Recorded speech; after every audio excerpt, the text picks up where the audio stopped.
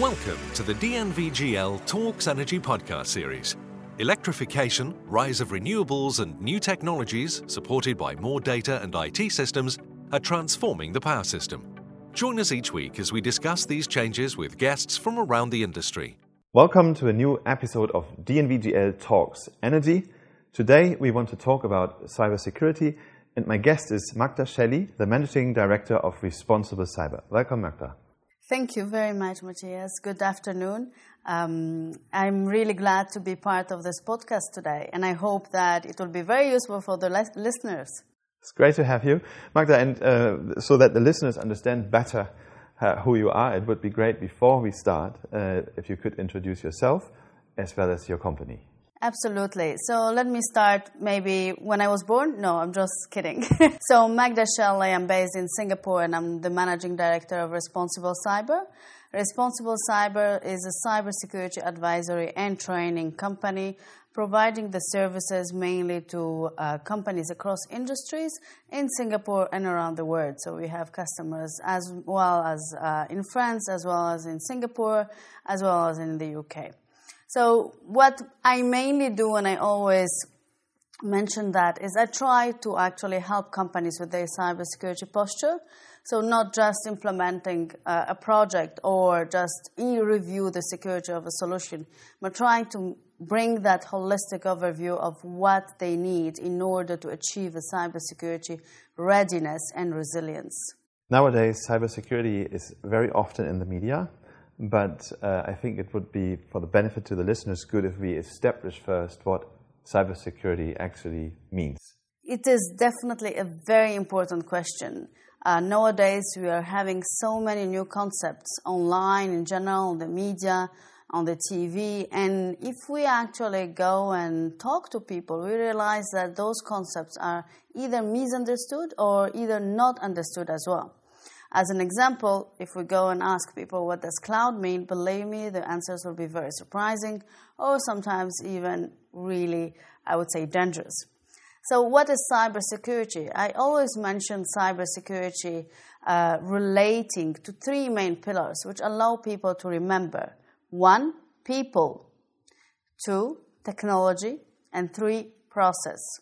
So I started by people, because one of the main pillars of cybersecurity is to have the right awareness around the risks and therefore to have the responsibility shared between all the actors within the company. So cybersecurity readiness cannot be achieved without those 3 pillars.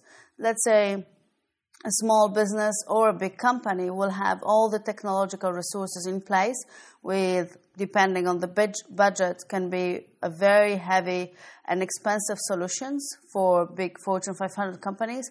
However, they did not enable user awareness, and therefore even one user, when he clicks on a phishing link, can actually lead to a data breach, and therefore I would say, not a good experience for the company as such. So now that we have established what cybersecurity means, coming back to what we read about cybersecurity in the media, there have been some attacks reported about which are dangerous to society potentially. So having in mind that digitalization, Internet of Things, makes cyber attacks even more likely, what is your personal assessment about the criticality of cyber attacks in the future? So first of all, we need to understand that our landscape is changing. So whenever we are going into adoption of new technologies, that means that we actually are facing new risks, and those risks include cyber risk. And as we are more going into a digitalization and changing completely our business models, those risks are mainly related to technology.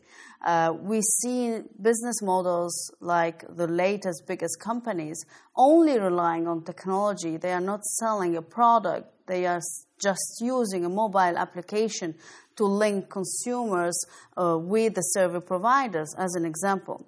What that means if that particular application is down, they don't have business.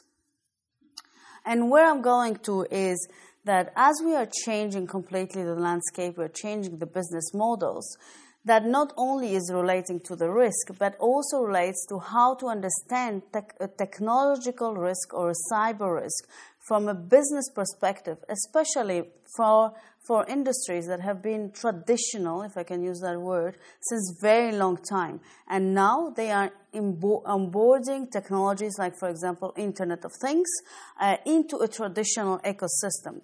And I think the energy industry is a very good example, where we have very legacy systems still in place since a very long time, that are still communicating through the network.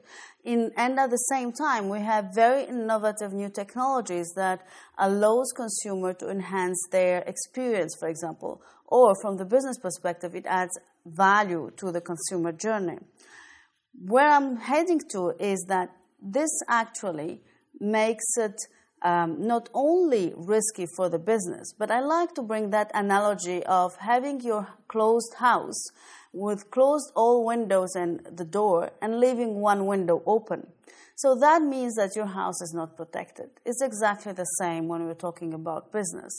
Let's say you have your business and you're running your usual operations.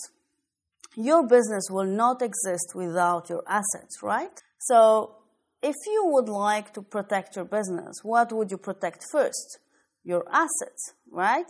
So most of the time when you go and you try to understand within the companies if they have enough clarity and visibility of their assets that they manage, they will not have visibility related to data. They will have traditional visibility related to assets, let's say like physical assets. Oh, we have a building there, so we need a business continuity plan in case of a fire, which is a very traditional approach. But what about your data that actually relates to your customers and that is your main asset in order to continue doing business and generate profitability for your shareholders? So this lack of visibility of assets and ownership of assets actually leads to not only data breach, leads to, of course, a lack of the right controls, or control or security by obscurity, which I like to call it this way. So first step for a business, no matter which kind of industry you are in, is to understand your assets and what you're protecting, including the data. And here I would like to add something that is really, I like the example as well. Nowadays, if you use a service and you believe that it's free, do you really think that the service is actually free? I use this question very often in my training. How do you pay for the service that is free? Well, there might be another business model, or somebody makes use of the data you generate while you use the service. You mentioned the key word. You are actually paying for the service with your data. You are the product. So again, data is taking an increasing importance for businesses, and with the change of business models is actually becoming an extremely crucial asset. So for a business to lack visibility about the assets and ownership of those assets means that they cannot put in place the right controls. The second point that is really important when we're talking about making sure that you build cyber resiliency or readiness, which is not only implementing a firewall on your network, and I'm saying that on purpose as well, a little bit to be controversial because I heard this answer pretty often, is to make sure that you reach a certain maturity where you have an overview and controls across all departments and not only IT. So you have a visibility about your assets, and I mentioned that cybersecurity is three main pillars: people, technology, and process. So you need to put in place the right controls, no matter what technology you're using, and apply those three pillars. With the rise of new technologies, Internet of Things or cloud represent actually a shared responsibility. What that means?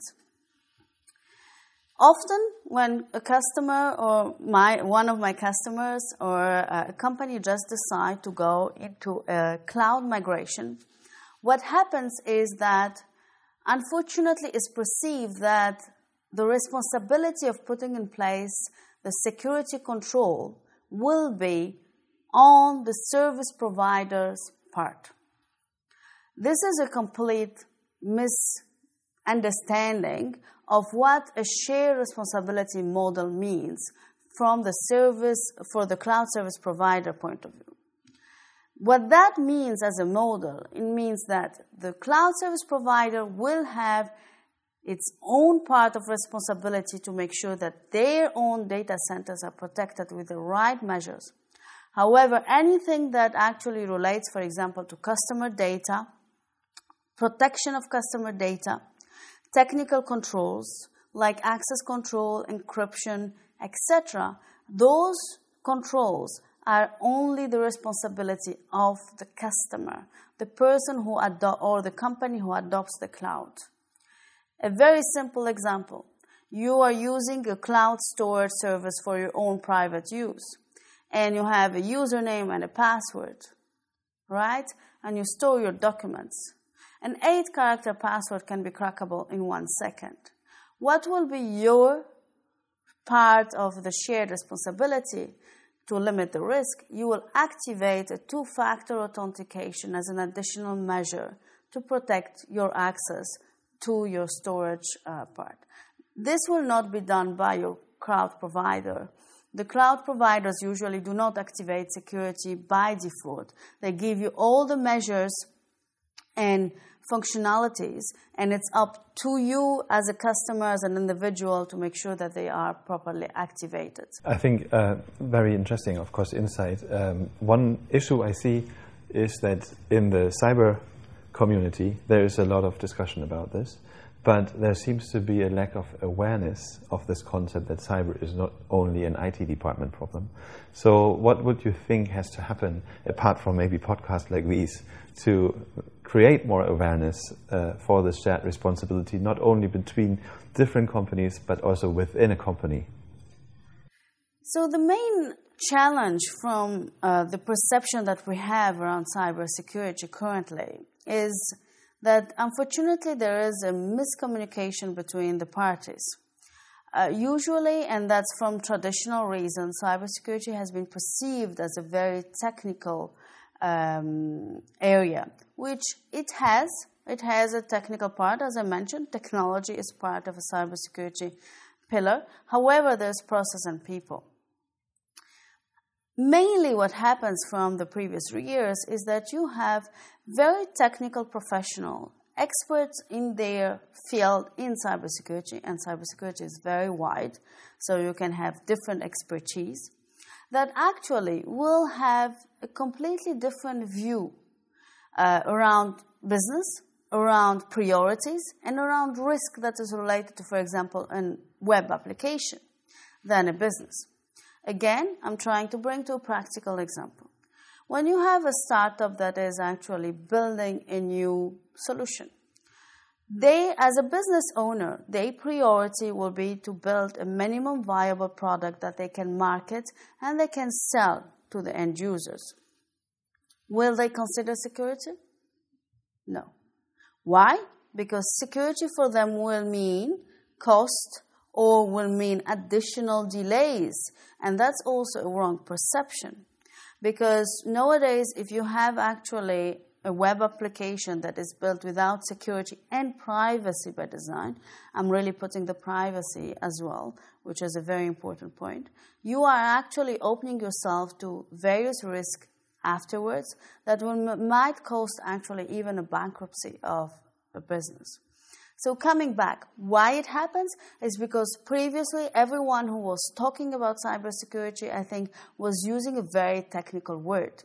Coming back to ask anyone about cloud, people do not understand the technological concept. So if we are talking about cybersecurity, we need to make sure that we address it first in a simple, understandable way.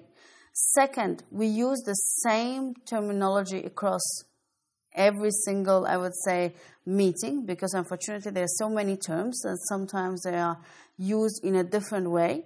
And third, we actually talk cybersecurity in relation with the business. Cybersecurity can allow a business to expand quicker, to reach its own goals quicker. But if we do not are able to provide that right communication and the way to explain it and I would say present it to the business owners, then of course if we are talking, okay, we need an intrusion detection system, I mean, what does it mean to anyone? It doesn't mean anything. But if you provide and say, for example, that if you have privacy by design, you will be able to clearly understand where your data goes from that application. And therefore, you will be able to understand how to reach your compliance with privacy laws and regulation across, for example, all Asia Pacific and even Europe with the rise of GDPR, which is the new privacy regulation. Then it changed completely the business understanding and as well acceptance of cybersecurity. So two things. One is understand what cybersecurity is, not just about implementing a very expensive software. If you have it and you do not have one of the other pillars, you are still very vulnerable. You are not reaching the right cyber readiness. And second point is to make sure that you actually have the right understanding how cybersecurity can enable your business. Mm-hmm. Robert Mueller, who we more know from the Trump investigation, said somewhere in the past there are only two types of companies, those which have been hacked and those which will be hacked. But there's also other targets, like, for example, maybe even countries. And where I want to go is the change in possible threat actors. So years back, we were maybe thinking about the nerdy kid trying to have an adventure and get into some system, maybe get some data. Then we go the next step, people do this to make money. And we get ransomware attacks on, for example, Maersk. But then we had also events like a couple of years back, a power shutdown in the Ukraine, where obviously some people had stayed for months in a system. How do you see that evolving, and which will be the main threat actors who cause concern going forward? So it's a very interesting point of view that I hope that I will share with the listeners. One, I always say that if the businesses are going into digitalization or cloud adoption, criminals are doing the same. So first of all, let's say that hackers does not equal criminals. You might have hackers who are actually what we call ethical hackers and are helping companies to understand where the weaknesses and vulnerabilities are within the systems. That's one. So then let's clarify where and how the cyber criminals operate today. We have actually this misconception from probably movies, that, the person who is hacking is a kid or like someone hidden in a garage and trying, to hack this bank to be rich as quick as possible.